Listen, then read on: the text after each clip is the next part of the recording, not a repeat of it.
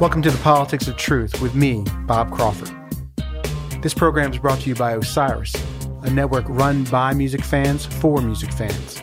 The goal of this weekly program is to empower our listeners with the information they need to make informed decisions as they follow and vote in the 2020 elections, be it the state primaries, caucuses, or the general election in November. Although several big states held their primaries this week, the presidential campaign, like the rest of the country, is racing against a public health crisis that's keeping most Americans indoors. On Politics of Truth, we'll continue to cover the presidential election, however it proceeds from here. But as the coronavirus unfolds, we'll look at how its impact, from economic slowdown to social distancing, may affect not just the 2020 election, but the future of American political life. This week I spoke with my friend Mark McKinnon, a decorated political advisor and co-host of Showtime's The Circus, who has one of the most unique bios not just in politics, but of anyone I know. We discuss Mark's experience in the Bush administration during 9/11 and some of the parallels with today's fear and uncertainty, plus stories of the colorful characters Mark grew up working with in Texas politics and elsewhere.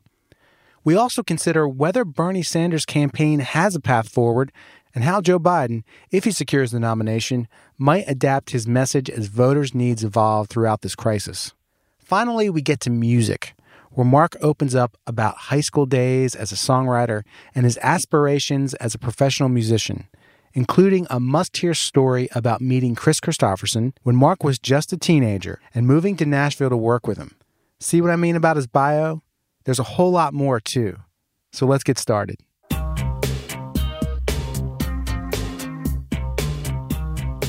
Mark McKinnon, welcome to the Politics of Truth. Hey, man, it's a good time for truth, my friend. We need a whole lot of it. It is a good time.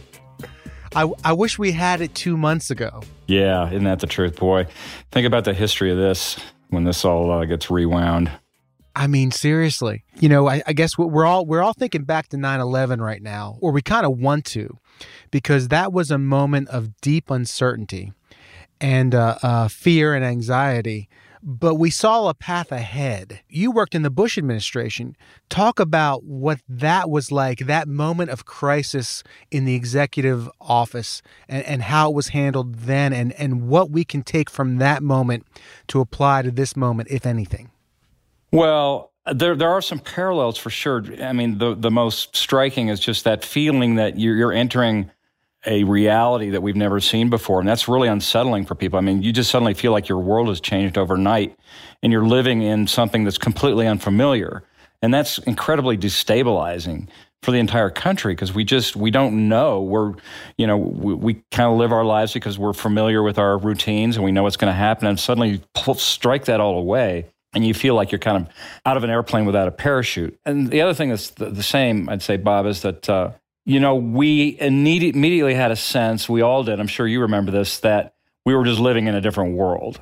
Like it had changed dramatically. And maybe, I think a lot of us felt at that time that we're going to be living in kind of a domestic terrorist environment for a long, long time. And in fact, things didn't get as bad as we thought they were going to get, right?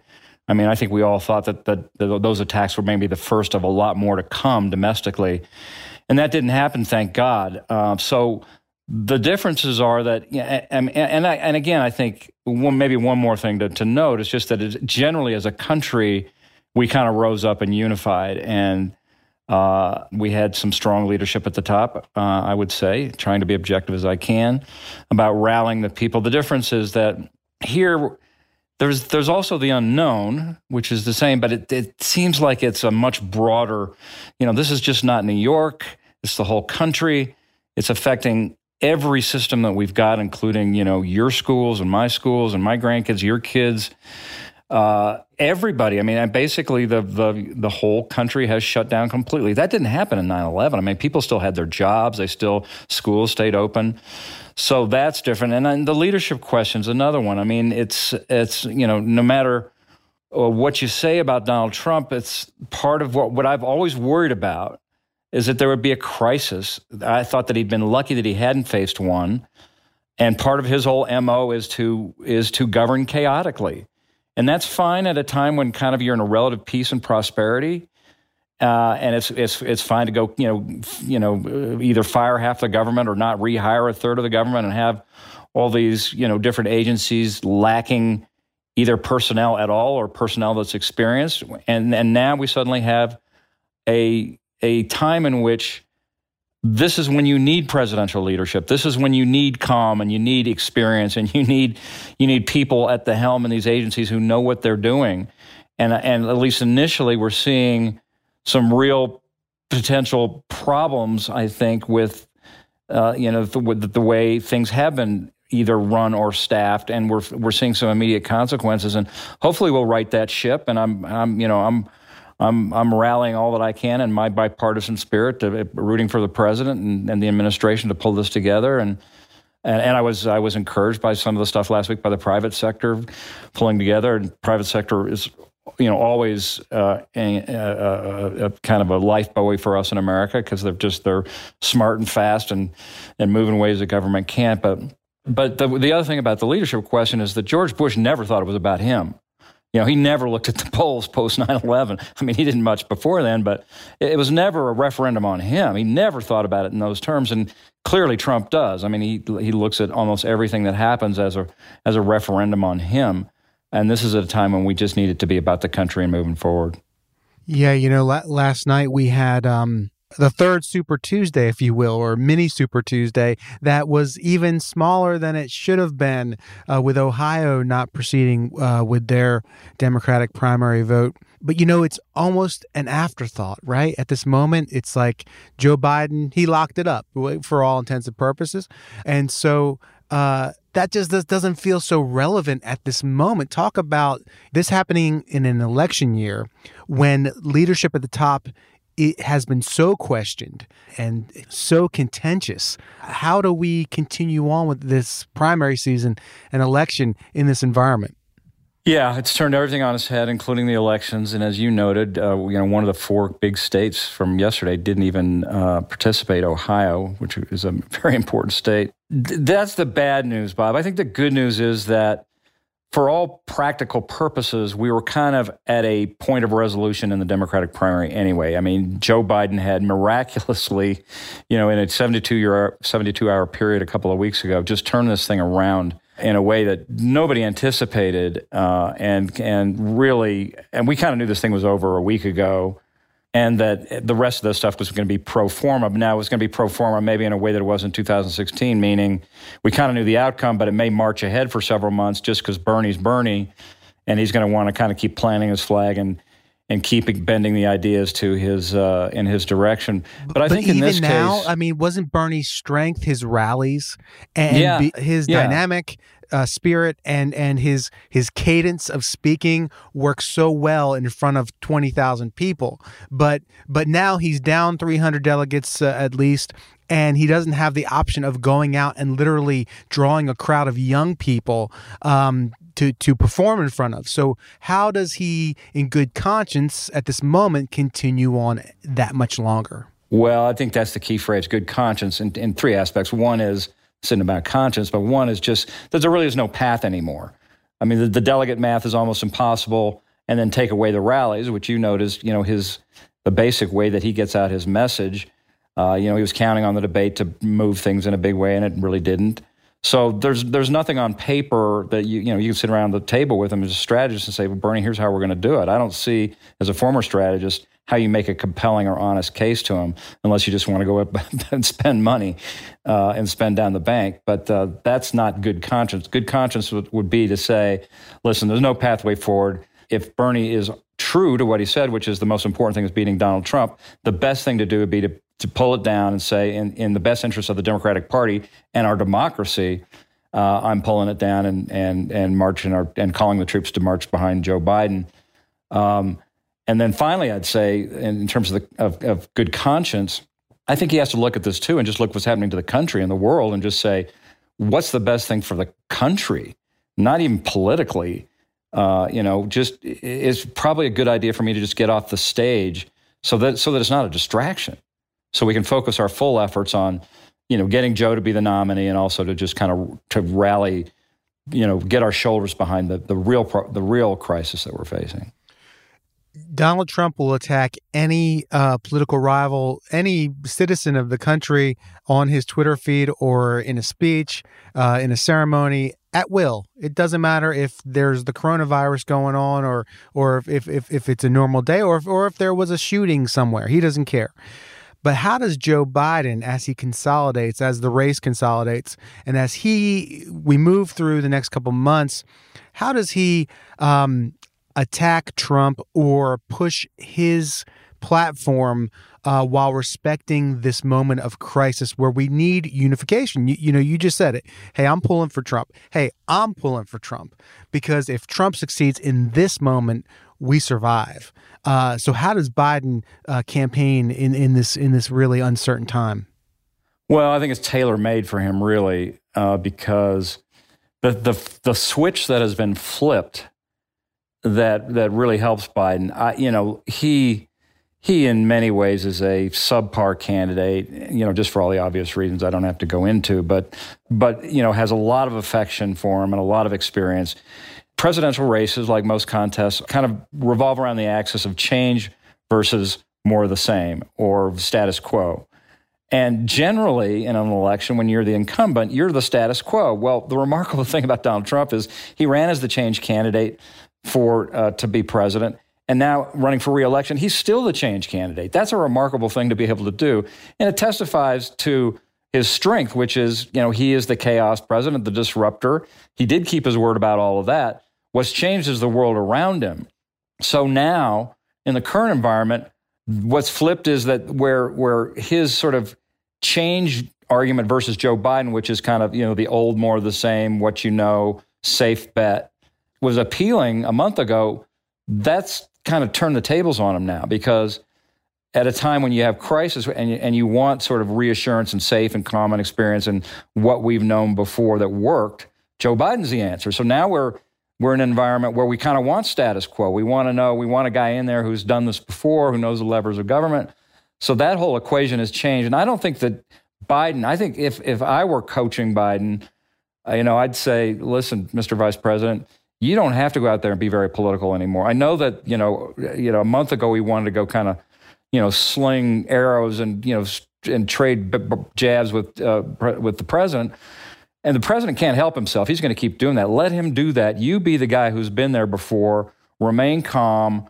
Don't swing at every jab. Just kind of stay in the corner and just be presidential. And I think kind of, make it clear to voters that you've got to sort of campaign in some capacity, but you're not doing rallies anyway. I'd be very policy focused, make it clear that you're doing what you can to mobilize and help in the effort, and even helping Trump. Just say, listen, we've got resources, we've got people, we want to help. And I think if he can send that message that he's trying to help rather than just make this all political, I think that'll help Biden. You talk about advising Biden. You've advised a lot of candidates and a lot of politicians over the decades, and you have really a fascinating biography, and I'd like to get into it a little bit with you if you feel comfortable doing so today. Of course, okay, sure. So let's talk about the beginning for you. We'll talk about music in a little bit, but I want to start with your beginnings in Texas politics, because you've worked with some of the most dynamic politicians that state and our country's ever seen. Charlie Wilson, to begin with. Can you talk a little bit about your time with him and what was he really like? Well, first of all, I'd say what Lyndon Johnson said, which is, you're pissing on my leg, but it's warm and it feels good, Bob. But you're such a good student of politics and history that you nailed it.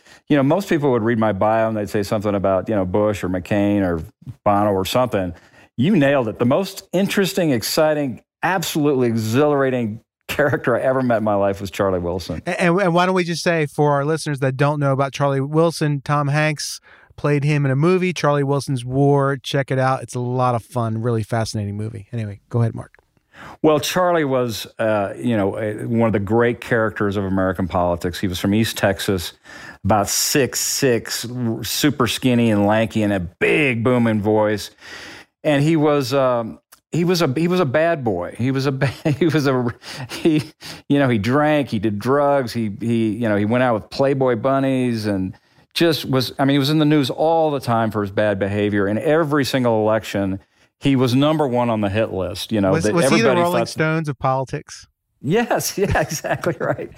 Yeah, and he loved, you know, he just was a rascal, and he was just a rascal in the best sense of the word. But he was also, you know, he was also really effective, and he got shit done. And the whole Charlie Wilson's War is this unbelievable story about how basically he and one other guy ran the war in Afghanistan. And a great book and a terrific movie.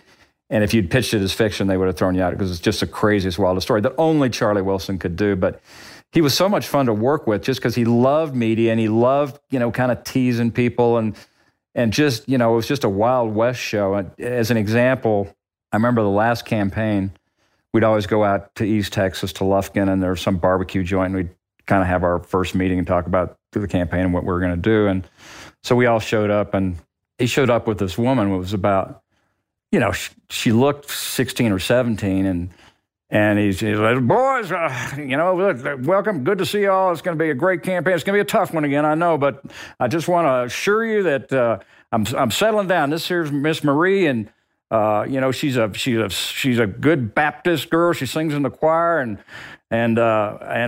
she's really had a good effect on me, and it's going to make this campaign a lot easier. And I'm seriously thinking about settling down and getting married just as soon as she graduates from high school. We go, here we go again. Well, that was Charlie Wilson. Yeah. So Ann Richards. Ann Richards was, you know, again, another great character and so memorable. And, you know, talk about, she just shattered glass ceilings left and right for women. Not the first governor of Texas, but the first elected female governor of Texas, you know, with sweeping white hair and just a great kind of Texas character. She was launched at the stage of the Democratic Convention in 1988 when she attacked George Bush for being born with a silver spoon in his mouth. Yes, I'll never forget that speech. Oh. Yeah. Well, nobody did either, and it was such a great speech, and she was such a great performer. I mean, she's just one of those people.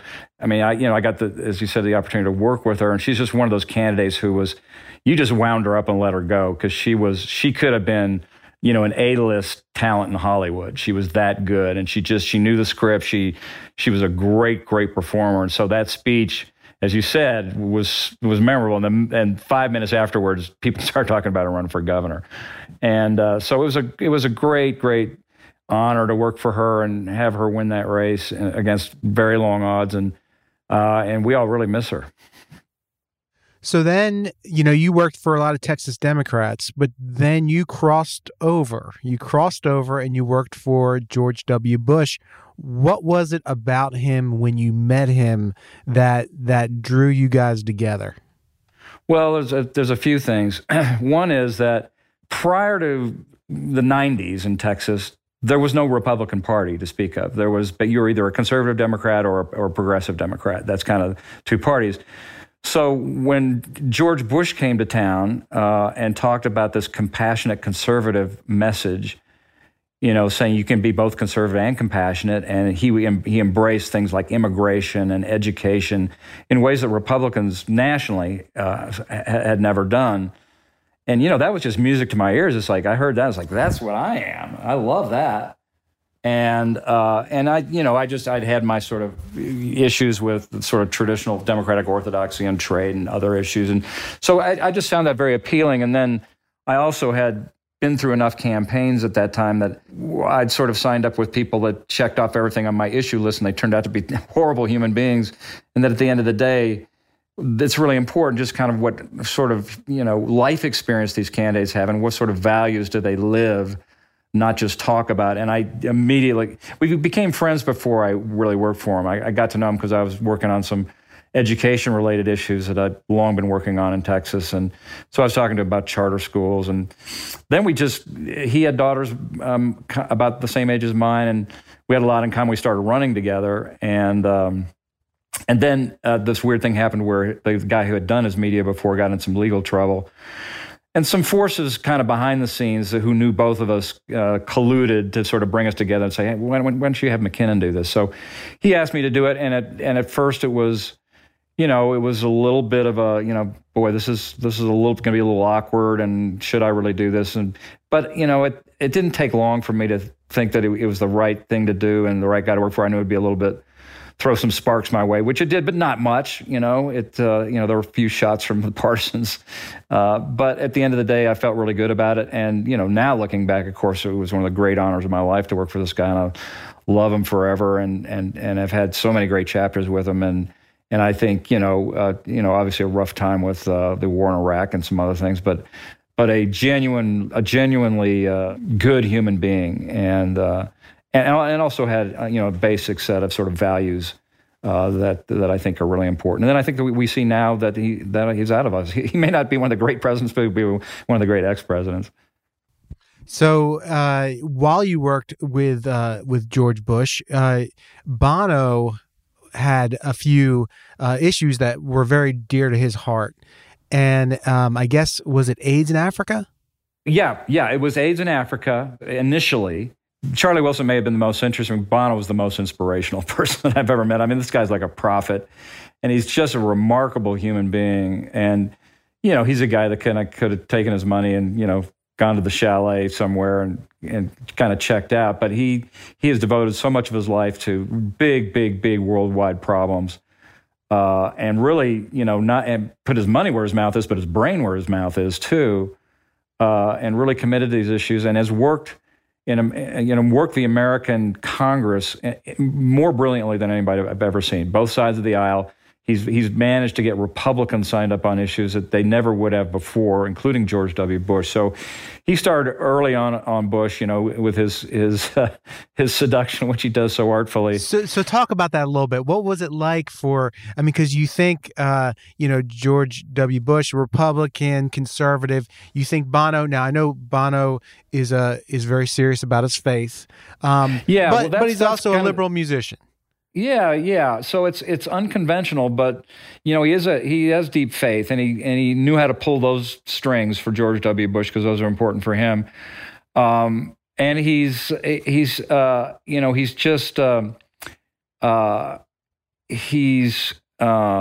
when he puts a spell on you, it's hard to turn away. At least you want to give him an initial audience. So when Bono comes calling, even George Bush was like, well, okay, I'll meet the guy. And then once you meet him, it's done. I mean, because he's in your head, and he will. Here's the kind of phone calls I used to get from him. He'd call, and I'd answer the phone and say, hello. And he'd answer, Mark, this is your conscience calling, And I said, all right, what do you need for me to do today? And so he was always about a higher calling. What can we do? And this was, he appealed to George Bush's faith and his humanity and saving lives. And the reason that I really got to know him is that, in part because of Bono's good work, the United States government rewired the whole way that we give foreign aid to countries. And including and especially Africa. And so George Bush saw that he wanted to help. He wanted to help with the AIDS crisis, and ended up saving millions of lives in Africa. It's one great unimpeachable legacy of George W. Bush, that he committed to a lot of money to Africa and saved millions and millions of lives there. Part of that whole equation was redoing the way we do aid, which means that if we're going to give you money, you have to do certain things, that have to do with making your press freedoms and your government more democratic, and transparencies, and just a lot of good government stuff before we just kind of thrown aid away. And it's like, you guys go do whatever you want. And so they changed the equation. And so as part of that, there was an excursion to Africa, like a 10-country tour, to kind of investigate all this and do some research and figure out what countries were doing what. And George W. Bush wisely enlisted Bono and sent him and the then Treasury Secretary to Africa on this trip. And I got a call like 3 days before the trip was to go from somebody at the White House, and they were saying, McKinnon, hey, we're sending the Treasury Secretary and Bono and a plane load of press to Africa, and nobody really thought about this very much. And would you come kind of help wrangle this thing, and also help be kind of a translator between Bono and the Treasury Secretary? And of course, I said, hell yes, just tell me where to be. And so I hopped aboard and we went on this amazing tour of Africa. And several things were, incredible in 100 different ways. But what was particularly striking was, just how much work Bono did. First of all, he couldn't have been less of a diva. I mean, he insisted on carrying his own stuff. He did not want to be the rock star at all. He insisted on being, not sort of playing the rock star card. This was all business. And then we go into these meetings with presidents of countries, and Bono would know more about these issues in their own countries than the presidents of their countries did. That's how much research and homework he did. And then he'd walk out and he'd do a press conference. And he would riff, and never with a single note. And it was like some of the most, inspirational praise and some of the best speeches I've ever seen in my life. And he didn't think, there wasn't a rehearsed bit to it. I saw him do 20 or 30 of these, and there wasn't like a single line that was the same ever.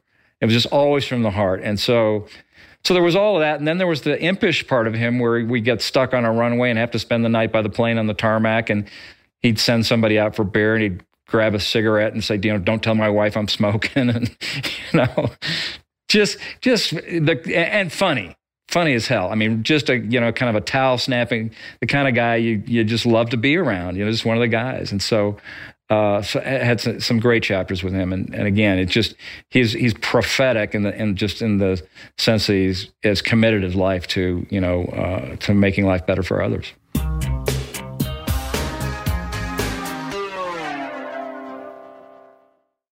So we worked with the late, great Senator John McCain.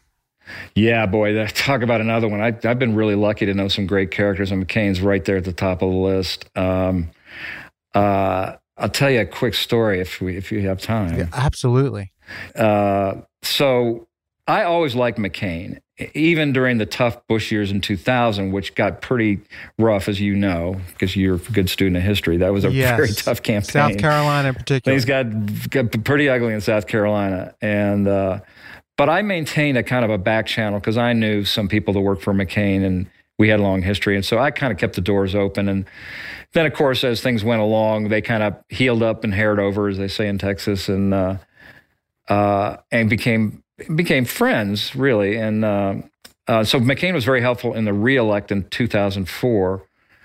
So there were 3 debates in the fall for the general election with John Kerry, and the third one was in Arizona. And so since it was in Arizona, McCain kind of hosted us.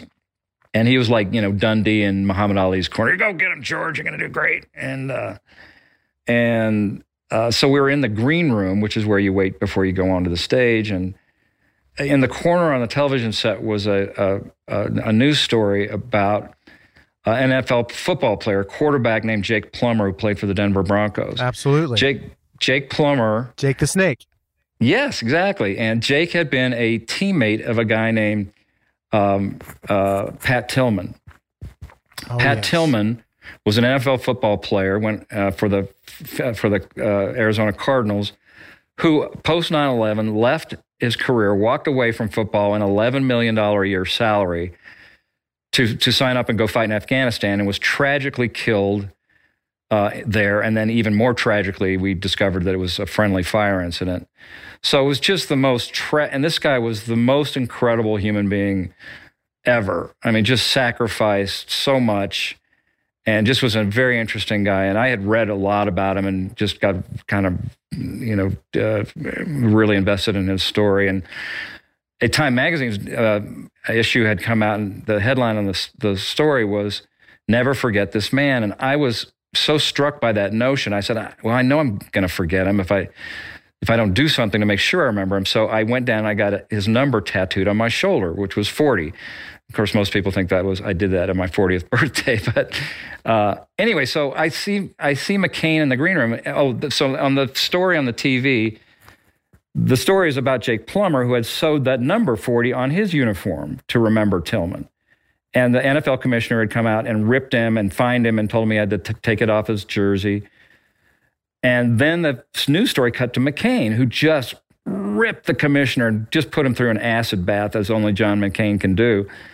So that's when I walked up to McCain, who I kind of knew, but not well. And I said, Senator, I just saw this story about you ripping the commissioner on Pat Tillman. And I said, I just wanted you to know how much I appreciate that, because I think he's a great American hero and deserves all the honor and respect possible. And then I told him the story about the Sports Illustrated and getting the tattoo. And he turned to me and goes, "Oh, bullshit, McKinnon." And he made me strip down in the green room, take off my clothes to prove to him, show him my tattoo. And then he turns to me and his eyes filled up with tears and he hugged me and he said, "I knew there was a reason I liked you, McKinnon." Oh, man. That kind of forged our bond. And then not long afterwards, or when I guess it was a little bit after that, at some point, flash forward, he invites me over to his place and we sit down and have dinner. He says, "Would you come help me with the campaign? I'm going to run for president." I said, "Senator, I'll mow your lawn in Sedona. I'll do whatever you want." Because I do think he is one of the great, great heroes of American life. And really miss his voice now. Boy, talk about missing someone. Absolutely. We've missed him terribly over the past year. But in that campaign, you had trouble sticking through it because of the historic nature of it. Yeah, this is it was a very odd, unusual, unique circumstance. That was also a bit awkward, which was this. After that discussion about working for him, when it became kind of official, or before it became actually official, I said, "Senator, here's a kind of unusual situation. I've met Barack Obama. I like him. I, of course, disagree with a lot of his ideas and politics of his party, and I'm 100% for you and going to work for you and vote for you, of course, and do all I can to help you get the nomination. But if under these really surprising circumstances that you got the nomination and he got the nomination, which at this is early 2007, and the notion of Obama winning at that point was so far from possibility. But I said that, and McCain was like, "Okay, whatever," because he just didn't think there was a remote chance that was going to happen. He was like, "That's nice, McCain. It was very sweet, but all right, let's go." But knowing two things: one, that I knew that he'd forget we had the conversation, and two, that I would conveniently put it away too, because I kind of flashed forward and said, "Well, what happens if he wins and Obama wins? You're going to get carried away with the moment, and you're going to kind of say, 'Oh, never mind about that notion.'" And the reason that I had made the deal with him, the reason I didn't want to work for him if Obama were president, is because I like the idea of his candidacy. I thought it'd be good for the country. I thought it'd be good to have a black man in America be the nominee of a major party running for president. And I didn't want to be the tip of the spear attacking him, which is what you have to do in a general election. So my notion was, A, I wouldn't be comfortable doing it, but two, I wouldn't be good at it. You want somebody who's going to bring the hammer, and that wasn't me. And so that was really my rationale for it. And then flash forward, Obama shocks the world, gets the nomination. And then I have to go have that conversation with McCain. And again, because I was worried about him forgetting and me conveniently putting it aside, I wrote a memo to the staff back when I started the campaign. I just said, "Listen, I had this conversation with the senator and here's our agreement." So I pulled that out and then, kind of went backstage with McCain, wherever it was. And I said, "Senator, I don't know if you remember this." And he's like, "God damn it, McKinnon." But then he hugged me and he did in classic McCain fashion, said, "It'd be very un-McCain-like for you to do anything other than keep your word, McKinnon. I love you. Thanks for helping us get here." It's just a beautiful story. I mean, such a beautiful story. He was a great man. Well, I'll tell you one more McCain-related story if you'll allow. Absolutely. So I walked off the playing field for that general election. But then there were a couple of times when the campaign would call back and say, "Can you do this or can you do that?" And I'm like, "Guys, I've got this deal." I said, "I can't do it." And they said, "Well, what could you do?"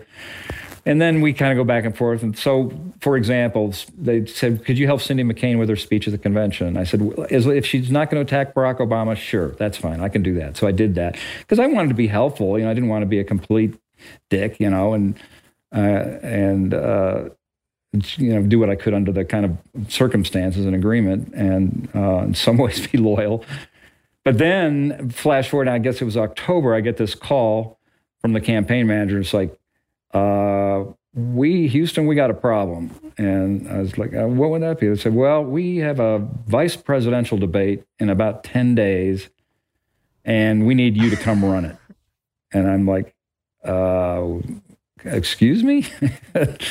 And so this was, of course, Sarah Palin, and they now realized they had a vice presidential debate. There's 4 debates in the general election, 3 with the presidential nominees, but 1 with the vice presidential candidate. So Sarah Palin, who, had kind of lit it all up at the convention and then gotten, I mean, it was just this huge, crazy story of Sarah Palin that I don't have to remind you about. But Mark, in the context of our current times, wasn't she kind of the beginning of this moment in a lot of ways? Oh, yeah. No, you could write a whole book about how she was kind of the start of where we are now in terms of kind of, the way she dealt with media and, with fake media and all that. I mean, you can Sarah Palin is the genesis of Donald Trump, no question about it. She was the petri dish where this all started.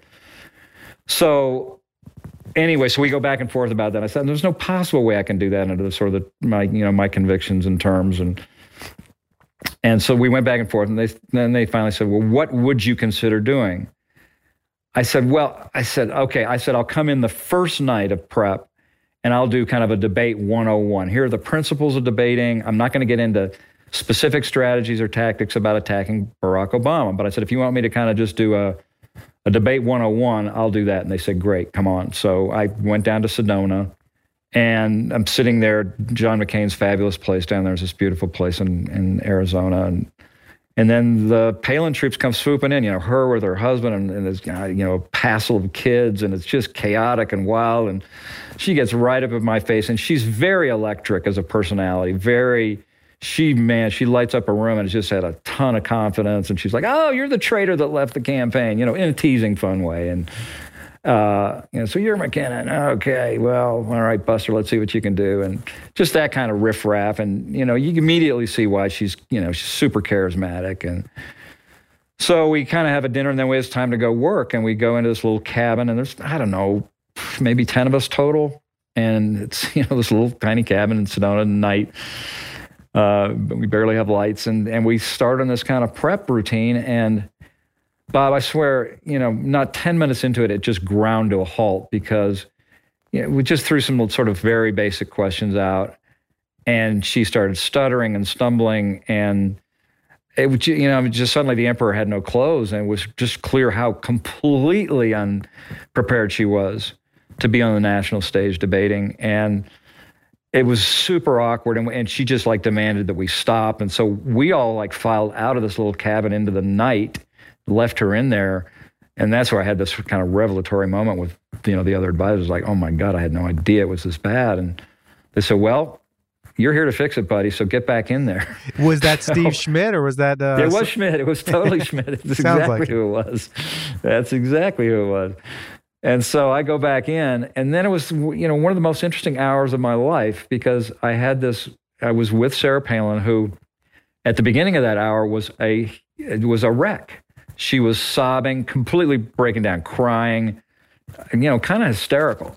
I'm not ready for this. I'm going to screw this up. I'm going to embarrass John McCain. I'm going to embarrass the party. It's going to be a disaster, blah, blah, blah, blah, blah. And just a pool of wet mess. And that goes on for, 15 or 20 minutes. And then I just start to do what I've always done, and I know about debate prep and working with candidates, is that it's 99% about confidence and building up their confidence. Because no candidate ever thinks they're going to know everything they're supposed to know. So you just have to kind of get them in a good place in their head about what they're going to do. And so I had studied, before I went down, I looked at the tapes of her debates in Alaska, where she'd run for governor. And it was the same model, in the sense that she was a small town mayor running against the establishment big boys who'd been around forever. And she did great, but it was a similar situation where she was inexperienced, small town mayor, again, running against, these guys who've been in politics for a lifetime and had debated 100 times. And she, this is her first shot, and she just did great. And so I just started reminding her about, kind of put her head in that space again. I said, remember when you were in Alaska, and remember this, and you did this, and this was your message, and you were the outsider, and you were the reformer, and then, suddenly she starts kind of quieting down. You see her kind of flashing back, and And then, over the course of the next 45 minutes or so, she just starts, building her confidence and starts seeing, gets a little, color returns to her face. And then by the end of that hour, she's like, I'm ready. I'm going to kill him. I'm going to go get him. And, so I walked out that night sort of thinking, okay, we got her back in a good place. But I still thought it was going to be a disaster. I couldn't imagine that she was going to be able to hold her own. But, she went and debated, guess who? Joe Biden. That's right.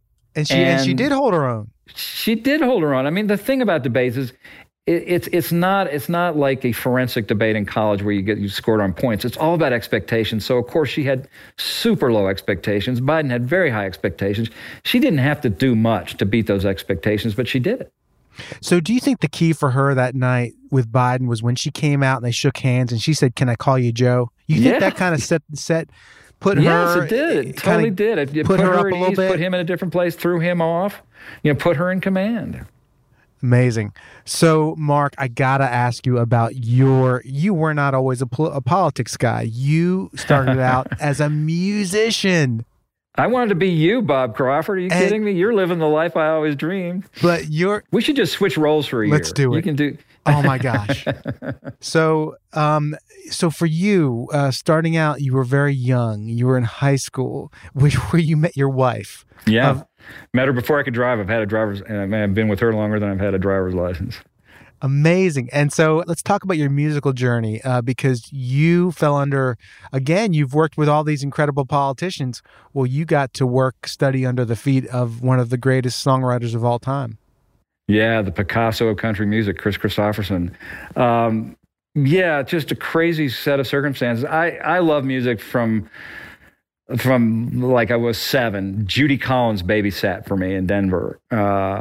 So I got under the spell of music really early on. Kingston Trio kind of era, early 60s folk music. There was something called the Denver Folklore Center, which was this iconic place run by a guy named Harry Tuft, who ran it for years, and every, Bonnie Raitt, Jackson Browne, everybody came through there. And that's where I learned my mother had gotten some lessons, and she took one and decided she didn't like it, so she let me have the rest of the lessons, and I was immediately smitten. And then, Meet the Beatles came out, and then I was off and running, It was the only thing I ever wanted to do or thought I ever would do was be in a band and write music. I loved writing, and so, had bands in junior high school, all this stuff. And we had this band in high school, and through a set of, kind of crazy connections, Kristofferson came to hear us play, or was at a place where we were playing, and he heard us, and he liked us. And, looking back, it's clear to me that this was a situation where it's not so much that the dog could walk well, but the dog could walk. That was interesting. We were just like 14, 15, 16-year-olds with a very eclectic sound. It was like upright bass, piano, flute, guitars, violin. If you remember the band It's a Beautiful Day, that kind of sound, kind of California-esque, soft rock kind of thing. Anyway, it was original music, and we were young, and Kristofferson thought it was kind of interesting, and so he decided he wanted to try and get us a record deal. And he came out from Nashville with a producer named Dennis Lindy, who was a pretty well-known guy for a while in Nashville. And, we went into the studio for a week and produced a demo, and then he went back. And, of course, no surprise, we never got a record deal. But at that point, now I'm, 16-year-old in high school. I've been hanging out with Kris Kristofferson trying to get a record deal. I'm looking at, Algebra 2, and I'm thinking, man, get me the hell out of here. And so I wanted to go to I wanted to go where the action was. And I wasn't running away from something, I was running to something. And I ran away from home, and I hitchhiked to Nashville. And Kristofferson was the most generous human being. So many people can owe their careers to him. So did you show up on his door? What was this? Yeah, I basically showed up on his door. And then so I was there for, 4 or 5 months. And then he let me live in his apartment and work at his publishing company. I then went back and I finished high school. I had 1 semester left. I went back and I finished. And then the day I finished, I packed up and moved to Nashville and moved into that apartment that he let me live in for the next 3 years or so. And I wrote music and hung out. And then a friend of mine told me about this thing called the Kerrville Folk Festival in Texas, and they had a songwriters competition. And so I entered that, went to Texas, won that. And then as a result of winning that, they asked me to come back the next year as a headliner. And on the way back to Nashville, I discovered Austin and played at a club called The Hole in the Wall. And then I just, you know Austin, you know Nashville. You discovered Austin at the right time. Yes. I mean, that Austin was on fire. And, you know, it was the whole Cosmic Cowboy thing, Jerry Jeff Walker and Michael Murphy and all that stuff going on. And at that time, there really wasn't live music in Nashville. It was a pure recording town. And I remember saying something to somebody in Austin about, or they were complaining. They said, yeah, man, there's only 80 clubs with live music and 120 bands. And I'm like, are you kidding me? I said, well, make it 121. I'm on my way. So I moved to Austin, and I did that for a while. And then it was really hard for me, Bob, but because I had just signed up to be a soldier in the Army of, you know, music forever. And it was such a, you know, just emotional commitment for me but the one time I probably exercised the most judgment of my life was to look around. And it's probably good that I was in Austin. It would have happened in Nashville anyway, but there were so many good players. And I looked around and I just said, you know what, McKinnon, you're okay, but you're not great. And there's a lot of really great musicians here. And on the track that you're on, you're going to end up as the second act at the Pflugerville Holiday Inn when you're 50.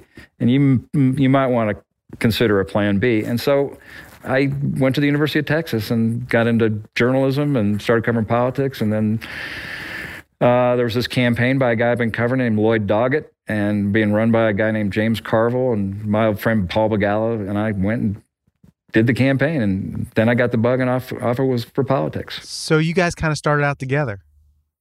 We did. It was our first campaign. And did you work with Buddy Roemer as well? Yeah, I did. Boy, you were an encyclopedia, man. Roemer was maybe my favorite campaign because I did a couple campaigns in Texas, lost them, and thought, and every time I lost, I kept thinking, well, that's the end of that. And this is where I discovered you can fail upwards in politics pretty easily. But I was trying to figure out what to do, and I had a few different options. But a mentor friend of mine said, if you think you know anything about politics, go to Louisiana and get your PhD. And so I did. And I went to work for this guy named Buddy Roemer, who was a congressman at the time from Northeast Louisiana, in this epic Louisiana governor's race that included Edwin Edwards, who it was just one of the great characters of all time American political history. He'd won 19 elections in a row, charismatic and kind of a Robin Hood figure that would steal from the rich and give to the poor, and get away with so much stuff. Always just this side of the law. And it was one of those races where we just had no shot. We barely made most news stories. And then we just caught lightning in a bottle at the very end of the campaign and snuck out of nowhere and won in this huge upset. But Buddy Roemer was just a classic Louisiana rascal character. He went to Harvard when he was 16, Harvard Business School when he was 18. And yet when he was in Congress, he turned in his poker winnings to the IRS because he was such a gambler. And had this Baptist preacher kind of routine that he'd do. So you combine the Louisiana shtick and the Baptist preacher routine and the gambler and the smarts all in one package. He's the most skilled politician I've ever worked for. Mark, this has been an amazing conversation, and I could keep you for 3 hours, but I'll be merciful, and we'll save some more for the next time. Well, Bob, it's always great to talk to somebody who knows so much and cares so much about this stuff, and we appreciate you a lot. All right, brother. I'll talk to you soon. Thank you so much, Mark. Thanks for the time. Bye-bye.